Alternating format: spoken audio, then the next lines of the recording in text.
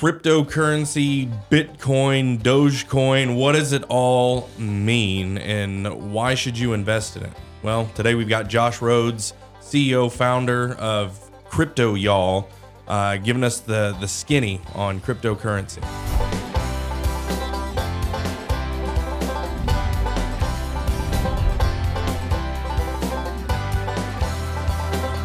Welcome, everyone, to 1819 News, the podcast. Thanks so much for joining us. We've got a great episode for you today. Before we jump into that and welcoming everyone, we got to tell you the most important thing we have to tell you every single podcast, and that's to go to Spotify, Apple Podcast, wherever it is that you get your podcast, YouTube, since this is a video cast. Go there, subscribe, click the little bell thing so that you get notifications when we publish new podcasts. Leave a review. Tell your friends. Tell everyone how much you love the podcast, because we know you do. We're always asked, what can we do to support what you guys are doing at 1819 News? We're so happy, so proud, so excited about what you guys are doing. How can we help? The biggest help is getting the word out. Help us get the word out. And probably the best thing you can have people do is go to 1819news.com, and there's a red button up at the top that says subscribe. When you subscribe, you will receive a newsletter every single morning. The vision and the picture of it is like an old school newspaper that gets thrown on your front steps, that you come out in your pajamas and your slippers and pick it up, except no need for the pajamas and slippers because it's hitting your inbox. And in that, you're going to get all the news of the day, you're going to get all the opinions of the day, and you're going to get all the podcasts that have been published recently, so you won't miss out on anything. So 1819news.com. Click the subscribe button, put in your email address. We won't sell your information, and it's absolutely free. So with that, I'll welcome everybody in. I'm Brian Dawson, the host and CEO of 1819 News, joined by my wonderful co-host, Ray Millick, who's the editor-in-chief of 1819 News. Ray, how you doing? I'm great, and I'm excited again. I want people to go to 1819news.com, not only for their podcast, but for their daily news updates. And we've got tremendous content from a really growing stable of writers, and I'm excited about what we're doing as well from the written word. Yeah, absolutely. It's we've been able to accomplish a lot and build an incredible team in a short amount of time and pumping out content, and we're doing it for you guys, the people of Alabama. So help us out by signing up. Well, today we have an incredible guest. I'm going to say all kinds of nice things about him. See if I can get him to blush on camera. Mr. Josh Rhodes, who is the CEO, was that president, Yeah. CEO, founder, all those big words of Crypto Y'all. And Crypto Y'all, and see if I don't butcher this, is essentially, I think Southerners are a little more hesitant to get into the crypto investing space than maybe some other people. And it's such a great place to be in. And Josh is so well versed and so knowledgeable and passionate about it that he wants to help his fellow Southerners get involved and get in the crypto game. And so we're going to be talking about that. We're also going to just be talking about investing, right? Money management. What is it? One of the things that when we're not hyper focused on covering legislative sessions and elections and things like that, we're hoping to be able to use content to make everyone that follows us, help them be more well-rounded, whether it's their family, whether it's their health, whether it's, understanding government better.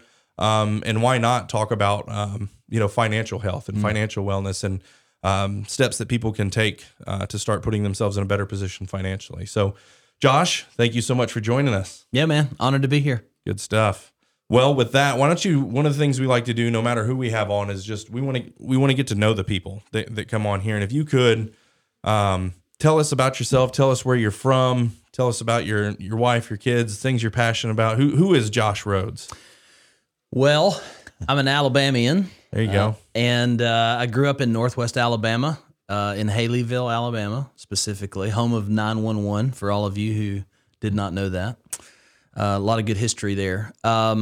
Wife and 3 daughters, and I grew up in a house. I have a younger brother in Huntsville, and Dad was a Marine in Vietnam. Household was just, your good old-fashioned country Alabama, middle income, part of the society, and grew up in church and played baseball in college here in Alabama, and just doing my best every day, kind of like you guys at 1819, to be proud of where I'm from and to help the rest of the world see how special Alabama actually is. But we got to be real careful with that, right? We don't want to advertise too hard, and then all these people start moving. There's a happy medium. Now I'm an American refugee, right? And so I came here. I always make the joke that I basically, when you see these Cuban people coming over, and they come to the tip of Florida like floating on a piece of wood, and they're like the most happy people they could possibly be to be American, and they make great citizens. That's me coming from Colorado, right? And so I do want to be one of the beneficiary transplants, but you got to be real careful about most of the people coming from Colorado and these other places. So we'll try and get the people of Alabama pumped up about where they live so they can be excited about it. But it's occupational hazard. We got to be real careful. That's right. We don't want too many people to find out. That's right. So, well, good stuff. Where did you play baseball? Played at Stanford University here in Birmingham. Oh, wow. I did not know that. And see, I know you, and I didn't know that. Yep. And if you can't tell by looking at me, but I was a catcher. I had that. Who's your favorite catcher? Oh, Ivan Rodriguez. I was just going to say Pudge Rodriguez, but I didn't want you to get offended or anything. So, yeah. Everybody knows A-Rod. They don't sometimes think about I-Rod. That's right. That's right. Hey, he was the best. And so growing up, I was on my local team was the Rangers, right? And so, we had a Pudge back there too. So you played for Casey then? Casey Dunn? No, I played against Casey when he was at Auburn, actually. Okay. You're a little older than I thought. Yeah. All right. Yeah. I look younger than I am. Okay. But it's good, those silver flakes. I'm starting to get the majestic. silver. That's right. Yeah. Well, good stuff. So talk to us a little bit about your vocational background, I guess your career, and what got you into the point where you are a crypto investor. Yeah, so I'm a full-time crypto investor now, but before that, I'm just a crazy serial entrepreneur. I've had my hands on all kinds of different organizations, whether it be a real estate marketing agency or an online training company for pastors, or I'm an investor in other businesses like payment failure recovery solutions, and I just really love the free market. And for a long time, I was in the nonprofit sector, and a lot of people listening to this might resonate. I felt like I was supposed to be in the ministry because of my background and just because of a lot of the system that I came through, and I was miserable for like a decade in my career. And the reason why is because I didn't really understand that I could do ministry also in the marketplace, and I was just a sales guy. My dad was a lumber salesman. Like I was a sales guy, and I was an entrepreneur, and I loved small business. And so I got into small business. And there's a long story there, but basically you try to. Robert Kiyosaki talks in Rich Dad Poor Dad, and he has also his matrix, the 4 cash flow quadrants. You move from employee to self-employed to business owner to investor. And so I've just been trying really hard to move to that investor part of the quadrants because of the time freedom that I want to have with my family and to do other awesome things and to be generous and benevolent in the community like my dad was. That's good. Yeah, I think what is the doctrine, the priesthood of all believers, essentially, is that it's not just the minister, though we definitely don't want to shortchange the minister. They're doing incredible work. They're making tons of sacrifices, and as the word says, that they're worthy of double honor. But at the same time, everyone who knows a little bit about God and a little bit about theology is not meant to be a pastor, right? And if we can go out and be salt and light, if we can go out and be in the community and work and have employees and minister that way, so that's really cool. Yeah. So specifically more, when did you get into cryptocurrency? And because that's my son and I'm an old guy. We always joke about that. So my son gets heavy into this crypto thing, and I'm going, it's imaginary. I don't, there's nothing tangible about it, and drives me crazy. And don't think it's because you're old, right? You're a few decades my senior, and so I go to lunch with Josh, and I'm like, explain it to me. Yeah. So after 2 batches of wings and 2 hours of explanation, I'm like, I still have no idea what you're talking about. No clue. Can't wrap my head around it. So it's not just you, Ray. Okay, well, good. Because, my son's all into this thing and really, up to date on it. I don't get it. So for dummies, where are we with cryptocurrency? That's a really, really big question. It's kind of like saying, where are we with zoology? It's like, okay, well, I think it's important if you're an Alabamian or wherever you are listening to this, it's important to understand that, well, let's just back up from the table and talk about the U.S. dollar. Okay. Let's start where we all have common ground. Over the last 42 years or so, it's very apparent that central planning, central government, and greed of Wall Street has.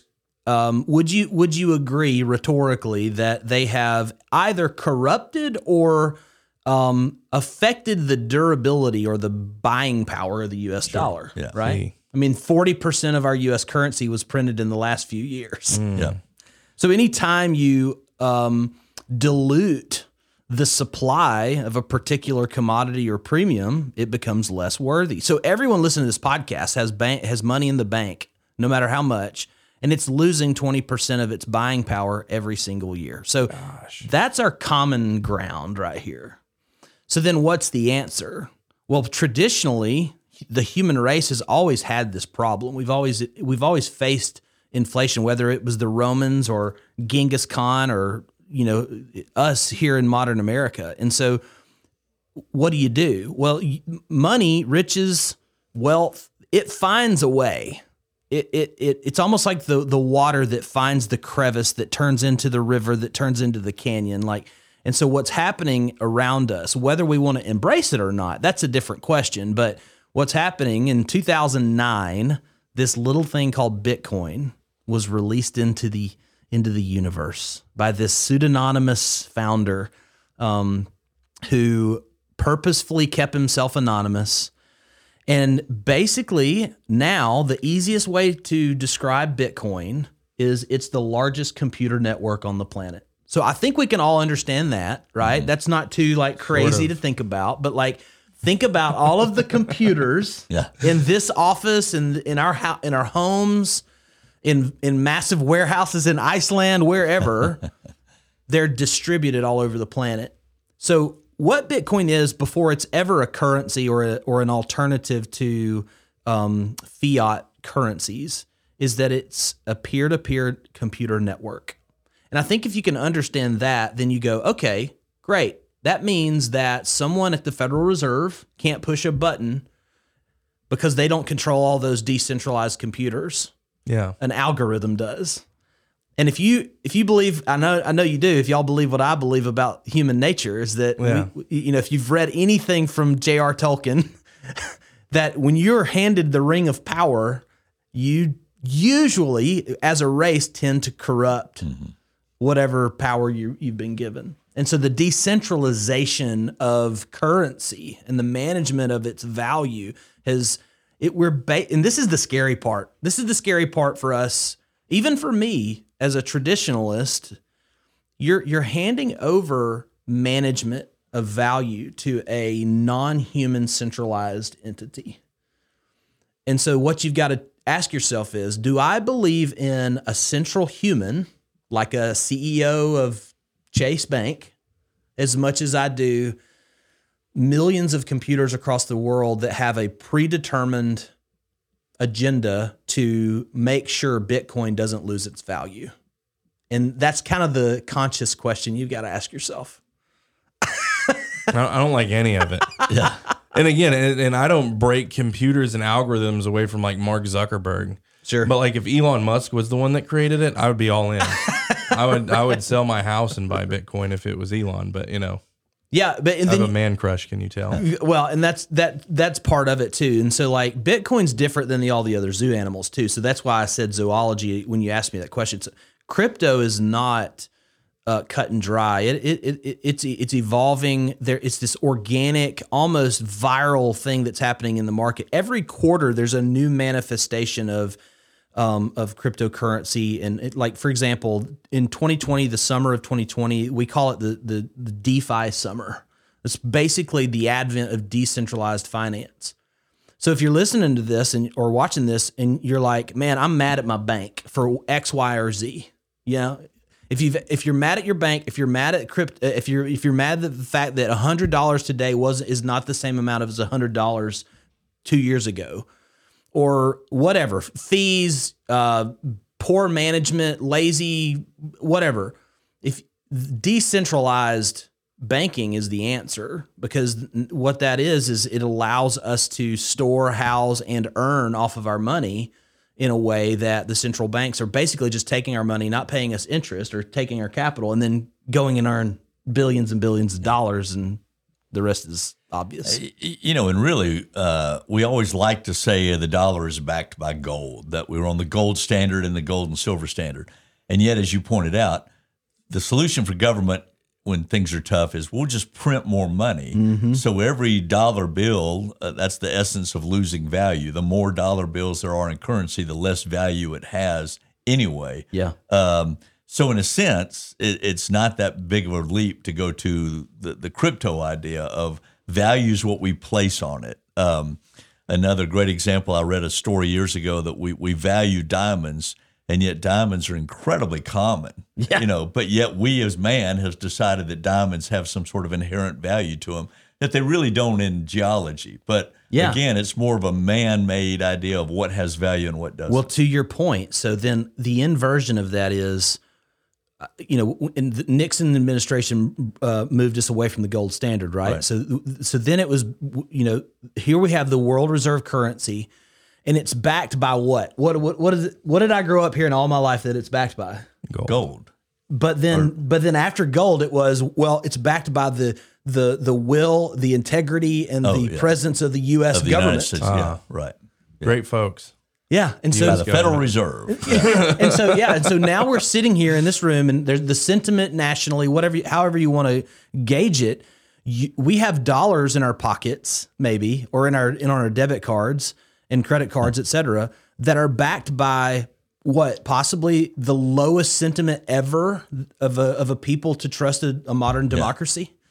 And so then people are like, well, then what's Bitcoin backed by? And I'm just like, well, what's the U.S. dollar backed by? It's backed by us believing in basically central government. And that's just a risk that I'm not willing to take in the future. Yeah. And as we get away, too, from the idea that we know Russia and China are trying to get the U.S. dollars, not the basis for worldwide currency anymore, puts us in a panic because we have been the backbone of the world economy for so long. And I understand that. The devaluation of the dollar will affect us. And so it's an interesting concept to move away from a government, multiple governments, to strictly an algorithm, I guess, for lack of a better word. Sure, yeah. And as much as I've read my science fiction and I'm terrified of when all the computers finally wake up. That's coming. And The Matrix. there's enough nerve Terminator. endings that suddenly they become a living organism. If you read Ray Bradbury, I do get it. I do get it as an independent sense of source of value. That it's like Bitcoin's almost like the ultimate libertarian approach to money and currency, but ultimately it's kind of like, hey, do you trust Windows or do you trust your Apple OS on your computer? That's what we're talking about. We're talking about a benign algorithm, one that isn't malicious or corrupt or greedy, and that's what we believe. So the value of a Bitcoin is based on how many people put value into a Bitcoin. I would break it. There's Bitcoin maximalists that are going to watch this and want to execute me, but I would simplify it to make it country simple here for Josh. Yeah. There's two ways I would look at it. Number one, there will only ever be 21 million Bitcoin. Programmatically, there will only ever be that many. And then number two is there's multiple layers to my number two, but basically there's this durability, portability, and let's step outside of Alabama for a second, and let's think like global citizens, as scary as that might sound. But for a minute, think about globally how many people are, or even in Alabama, who don't have a bank account. And they can't get a bank account, either because of accessibility or maybe they live in a caste system, whether it be a formal or or an informal caste system or whatever. Their ranking societal placement doesn't allow them to have a retail bank account, which then prevents them to own assets, to have really consistent income, liquidity, et cetera. But, there are remote nations or villages in third world countries and continents that have access to maybe an internet signal or a cell phone. And if you have that access, then you can have a wallet or some kind of access to a decentralized bank. Yeah. And so that then allows them to be, and then think about our Declaration and our Constitution that talks about property ownership. Yeah. And so ultimately, my big pitch to people when it comes to Bitcoin and crypto is it's the ultimate, despite geopolitical conflict, it's the ultimate individual sovereignty tool. If we believe in individual freedom globally, then here in Alabama, we have an awesome opportunity to have this exact same effect on our citizenry. So help me understand the interaction then between the various name brands of cryptocurrency then. How do they interact? Yeah. I mean, everybody knows Bitcoin, but I'm aware that there are a lot of other cryptocurrency. Yeah, and I didn't finish my thought earlier. Okay. So in the world of cryptozoology, you know, there's Bitcoin and there's everything else, basically. So Bitcoin is truly probably the only truly decentralized platform that we actually have so far. You know, it's only been around for 13 years, and its stats are awesome. It's never been hacked. It can't be hacked, and it has a over 148% year-over-year return in value, which outpaces gold and the S&P 500 big time. Now, that being said, just from a performance standpoint, the other cryptos are what we call altcoins, alternative coins to Bitcoin. And they oftentimes, the way you just need to look at those are literally software companies. That's all they are. They are blockchain technology companies. And depending on which one it is, they have different utilities. You know, and that's what you're looking for, and that's what you should have a healthy skepticism around. So there's a difference in investing in crypto and playing the crypto slot machine. Yeah. Like, so for those of us who've bought Dogecoin or Shiba Inu or one of these community meme coins that do not have a literal utility, you're playing the slot machines. Yeah. But for like Ethereum, it's programmable money. Basically, it's a platform or a scaffolding that all other crypto can be built upon. I was even looking at one this morning, and it hasn't launched publicly, but their entire utility will be to basically decentralize and protect data. Or like when we log into things, or we buy things, or we opt into things in company like data brokerages. Yeah. It's a massive multi-billion-dollar. It's like a $200 billion a year industry. And they're sharing our stuff, and they're targeting us and all that stuff, and they're using it for devious purposes. Except for when you subscribe to 1819news.com. We will not sell your information. We will not. But there's utilities like that the blockchain is going to give us that are going to protect, again, our individual privacy and rights. Yeah. Yeah. It's and I guess then the next question becomes, how do I buy something with cryptocurrency? Great question. I mean, because money only has value in that how I can use it, or money, or whatever you want to call it. My bartering system is only as good as what somebody else wants. That's right. So that I can get what I need with it. That's right. It's as easy as it's ever been, I'm happy to say. And here's all you need to know. Let's say you've got $100 and you're just like, I want to buy some Bitcoin. You simply need to open what's called a centralized exchange account. If you've ever heard of TD Ameritrade or Fidelity or any of the stock trading platforms, the equivalents, they have peers in the crypto space like Coinbase, Gemini, FTX, Binance. There's literally hundreds of them. But if you're in the U.S., if you're in Alabama, Coinbase is a fine place to start. Gemini, FTX, and you simply ACH your money into the centralized exchange, and you click buy, and you're in. What is ACH?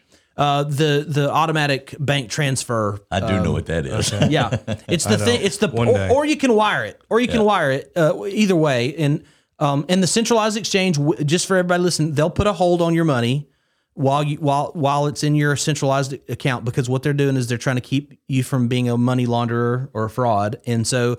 But you can go ahead and immediately buy your Bitcoin or Ethereum or whatever, and then hold it in your central exchange. Or if you want to do it super securely, and I have to say this, not to overwhelm people, but they have offline USB type wallets that you move then that Bitcoin to.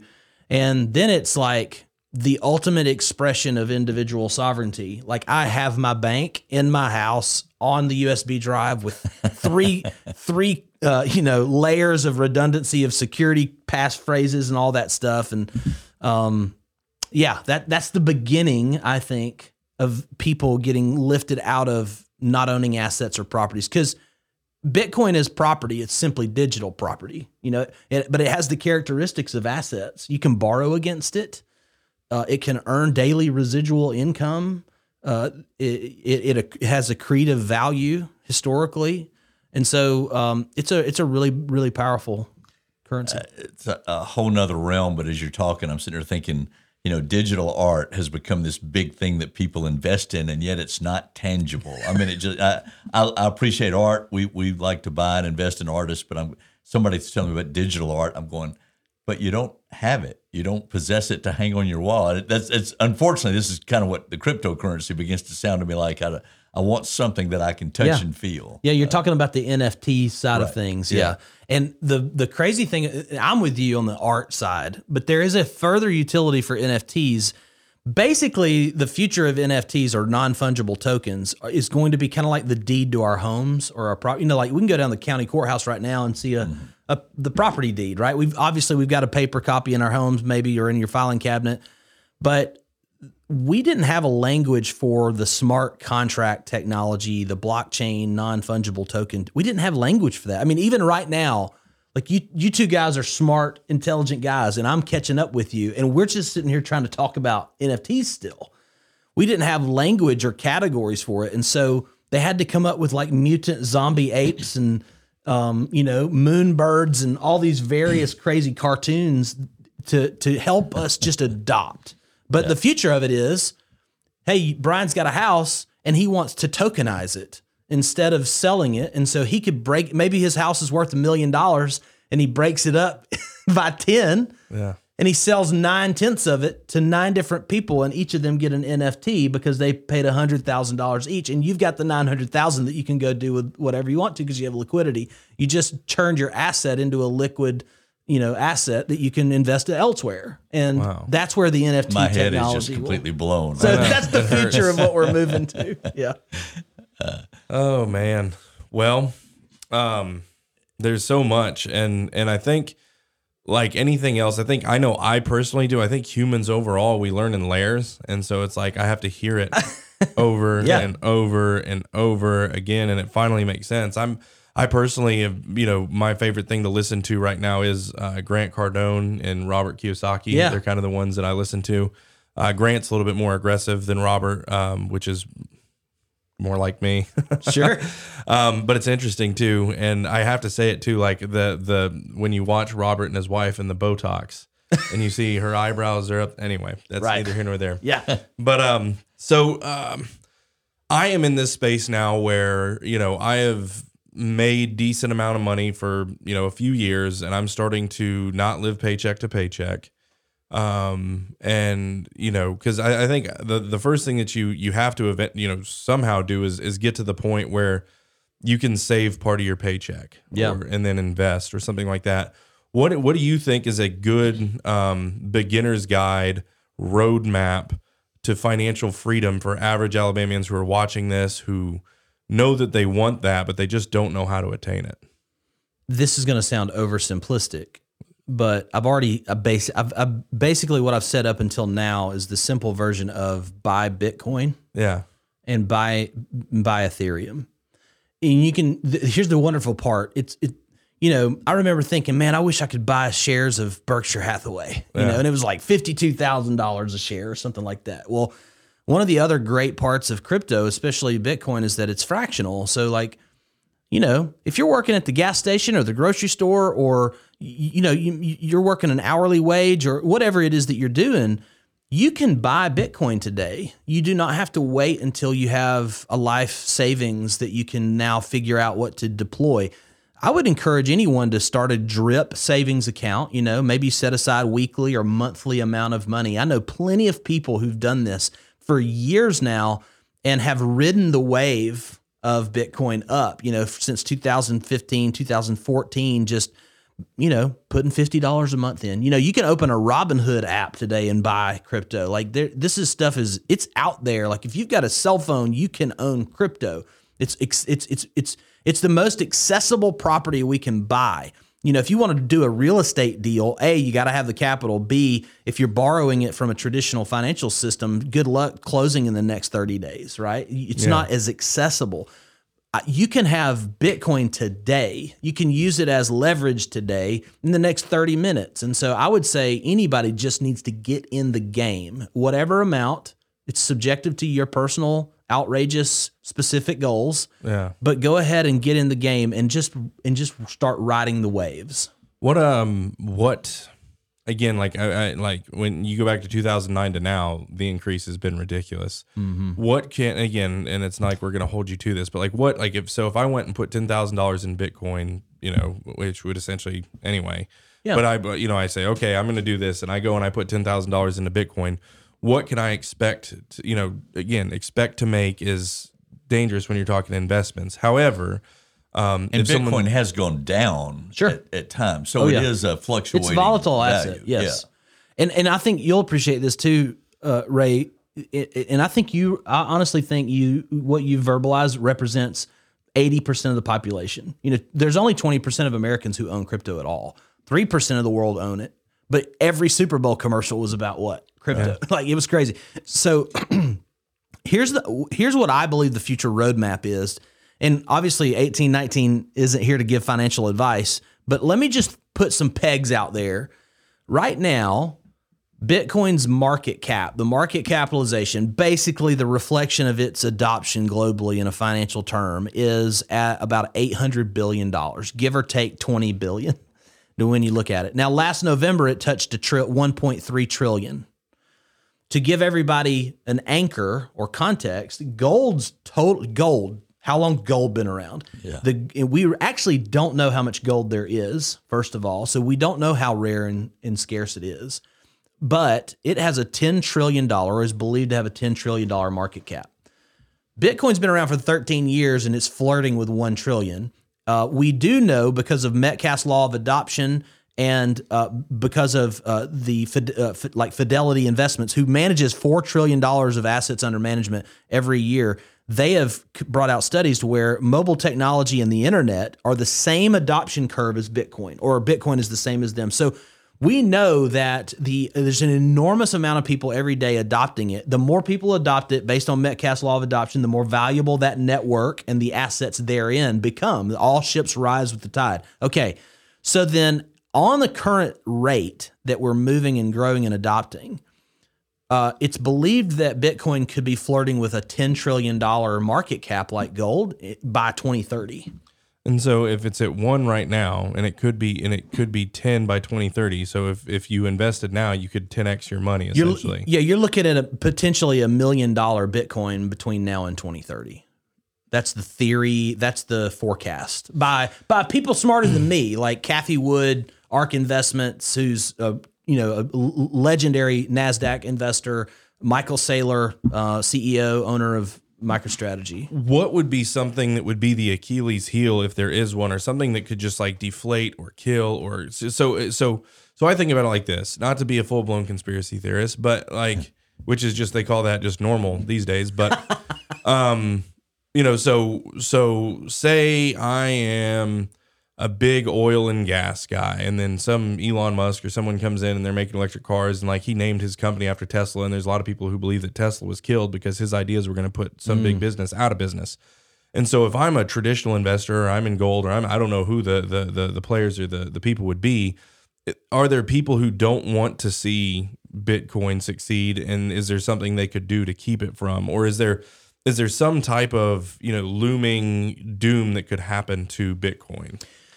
Well, for a while, people thought that central government, specifically here in America, would be that. I don't think oil or some of the commodity-based, big guys are against Bitcoin, simply because it's not really head-to-head competition for them. Yeah. Ultimately, it will help them more so than hurt them, because right now, oil is traded on the U.S. dollar, industrialized nation. So, that hurts them when the U.S. dollar gets weaker. So, ultimately, if oil's traded in Bitcoin, their oil is they're going to get paid a lot more, because there's going to be a moment where we go, wait a second, I own 10 Bitcoin. I'm not trading that for US dollars. Yeah. Why would I trade that for fiat currency? There'll be a moment of critical mass where it's like the Indiana Jones stone and golden monkey statue switch. We'll have that. But it was believed for a while that, oh gosh, markets hate uncertainty. Yeah. What's the U.S. government going to do? Are they going to regulate this into oblivion? Are they going to shut it down? Because they're good at that. Yeah, they're great at that with certain awesome innovations. Yeah, they kill things. But China, I think China, what they did, I think it was 2021 specifically, they banned all Bitcoin mining, which they had over 40% of the world Bitcoin mining capacity. You know what happened to Bitcoin? It went through the roof. The reason why? The largest decentralized network of computers on the planet. It simply moved. It was like an amoeba. It was like this, it's like a virus. Like, it just moved to different parts of the world, and it made other parts of the world richer, like El Salvador, who adopted it as the legal tender. Now their GDP is up like 8% year over year. So my point is, what's happening, what I see rhetorically happening in the U.S. is local politicians, which, by the way, if you're in Alabama and you're a local politician, I think we need to start talking about Bitcoin more. You start seeing state and federal politicians, both sides of the aisle, are competing on who can be more pro Bitcoin. It's what's happening. Give the Biden administration some credit here. They came out with a very gratuitous executive order to the rest of the departments to say, hey, figure this out. This is an innovation we need to incubate, is my paraphrase, which was signal to the markets, hey, we're not shutting this down. There's going to be more certainty coming. And what's going to make Bitcoin get to $1 million, if you really want to follow not conspiracy theory, but game theory, is right now, if you run a sovereign wealth fund or a pension fund or something like that, where this is the wealth of nations stuff, like outside the Federal Reserve quantitative easing, but like the real money in our countries. Yeah. They can't buy Bitcoin legally right now because it's unregulated. So the moment that regulation hits and we actually have rules of engagement, there's going to be so much liquidity entered the market and so much Bitcoin adoption by institutional dollars. This is the first time in history where retail money is ahead or a step ahead of institutional dollars. And that's the reason, going back to your question, people need to own Bitcoin. So out of everything we've talked about and all the conversations we've had, that right there is the one that actually sells me on it, is because, because for whatever reason it is legally, it's illegal for the people who always buy everything out and crush everyone. They're not allowed to do it, but when they are, they're going to buy everyone out and crush them. That's right. And so if you can get ahead of them, right, and you can put money into that, and so that you're actually trending ahead of them. And then as soon as those leashes are taken off of those people, they will go in, and buy it all up, and at that point, it'll be for a pretty penny. Yes. Well, you said something. 1819 News isn't here to help. How did you say it? Like to be financial advisors? Financial advice. Yeah. So no, but you are, and so that's why we brought you on. And so kind of one of the hopes and visions, at least for this podcast, and also overall for our media outlet. We do when it's time to be, we're hyper focused on politics, right? When the legislative session's in, we're down there. We always say we have twice as many reporters as anybody else. We have two, they have one. We'll probably end up with more by next legislative session. But point being, when it's time to focus on that, we're hyper focused on that, and we want to do that better than anybody. But legislative session is 3 or 4 months out of the year. There's 8 months that it's not. I guess kind of like football season. What we want to do is help our audience to be more well-rounded. And so, kind of the 3 areas that I really want to focus on, and I think financial ties into that, is I want the people of Alabama to take responsibility for their families. Yeah. We have subcontracted out the discipleship of our children. If you want to send your kids to public schools, that's fine, but at least take responsibility for their the Bible says, train them up in the nurture and admonition of the Lord. Take responsibility for that. If you want to send them to public schools, fine. If you want to send them to private school, fine. If you want to homeschool, fine. I'm not going to have that argument. I have my feelings, but that's not the argument. Take responsibility for the upbringing of your children. Take responsibility for your family. Don't subcontract that out. Don't just assume that someone else is going to do it for you. Yeah. And then coming in on our health, we just got into this huge health crisis. And you look around at just the overall health and well-being of the people of Alabama, and it's not just the people of Alabama, it's just the people of America. They have a thing called the American diet, right? And it creates morbid obesity, and you're morbidly obese, and then you're basically dependent on medical systems. And now we're seeing how trustworthy are these medical systems after all. And so we need to take responsibility for our health. We need to be exercising. We need to have a good diet and those type of things. And then ultimately our government, and that'll get back to the politics. It's our government. We need to take responsibility for it. And we in freedom is hard. We always talk about that. Freedom is not easy. You have to educate yourself. You have to pay attention. You have to be vigilant, because that's power, and that's power that our founders in their brilliance gave to us. And if we don't do it, someone else is happy to vacuum up that power that's supposed to be ours, and then they're going to do it not for our good but for theirs, and then we suffer. So all of these areas, and those are just three. There's more. I think if we can grow in our overall well-rounded health of taking responsibility for these areas, that's how we take our state back, is by essentially being personally responsible. Yeah, and I think Alabama can be a leader in the financial responsibility arena, specifically even the state government. I think crypto, specifically Bitcoin, could solve a ton of our fiscal problems in the state. You have to unpack that now. Well, ultimately, what is Alabama's reputation? I mean, you guys tell me, if you're from the outside of Alabama, but we're specifically talking about Montgomery, what's the perception of how we manage our finances as a state? Well, we're heavily dependent upon federal government money coming in. Yep. And typically it is continuing to spend and expand more than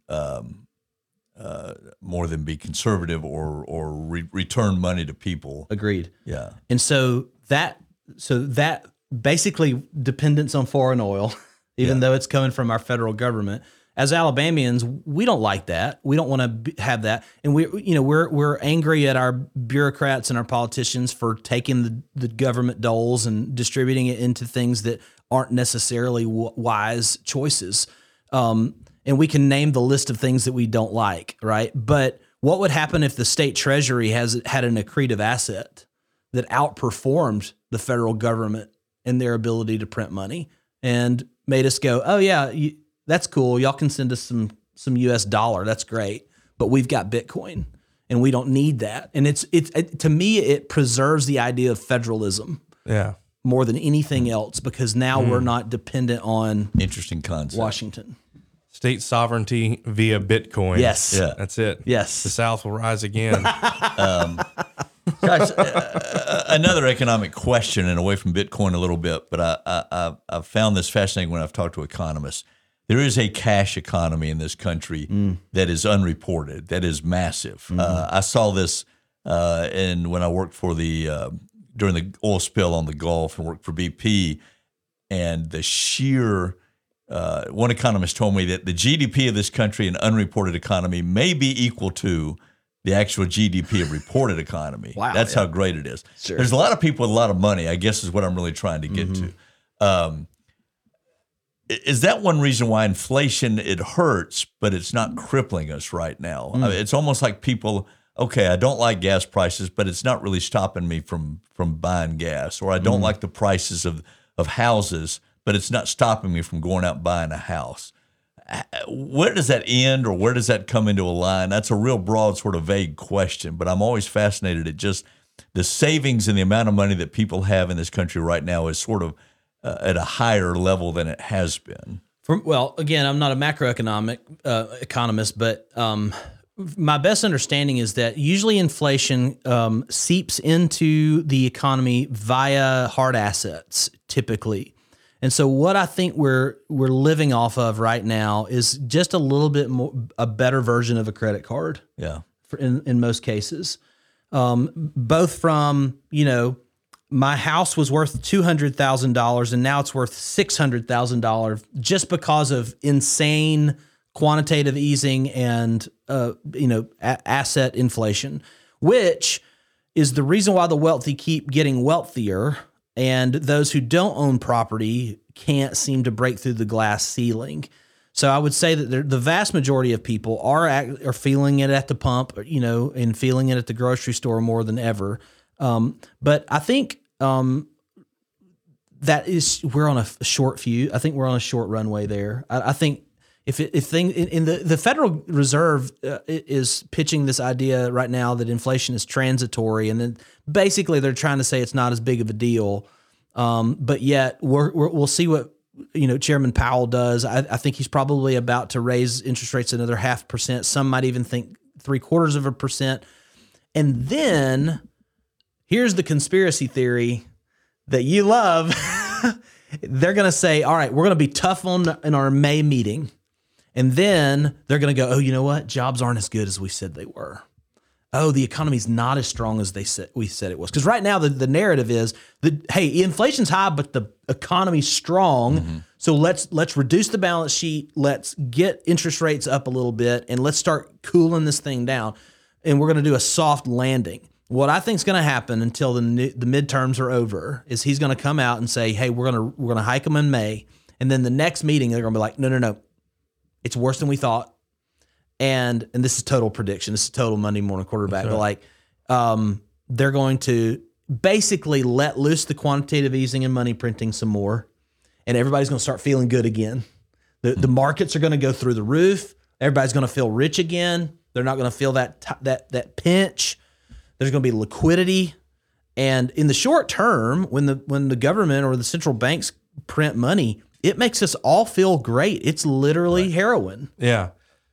And it's weird, like the psychological control of it all. And like I noticed it the other day, like they brought gas up to like $4.50, and then they dropped it down to $3.50, and everyone's like, "Oh, thank God! Gas is only $3.50. Gas seems like is a only bargain. $3.50." It's like, dude, that's $1.50 more than it should be. Thanks to our caretakers. Yes, thank gosh. Yeah, thank goodness. Yeah, it's it really is just sort of the whole money system and the value. And again, being an old guy, I was telling this story the other day to my kids.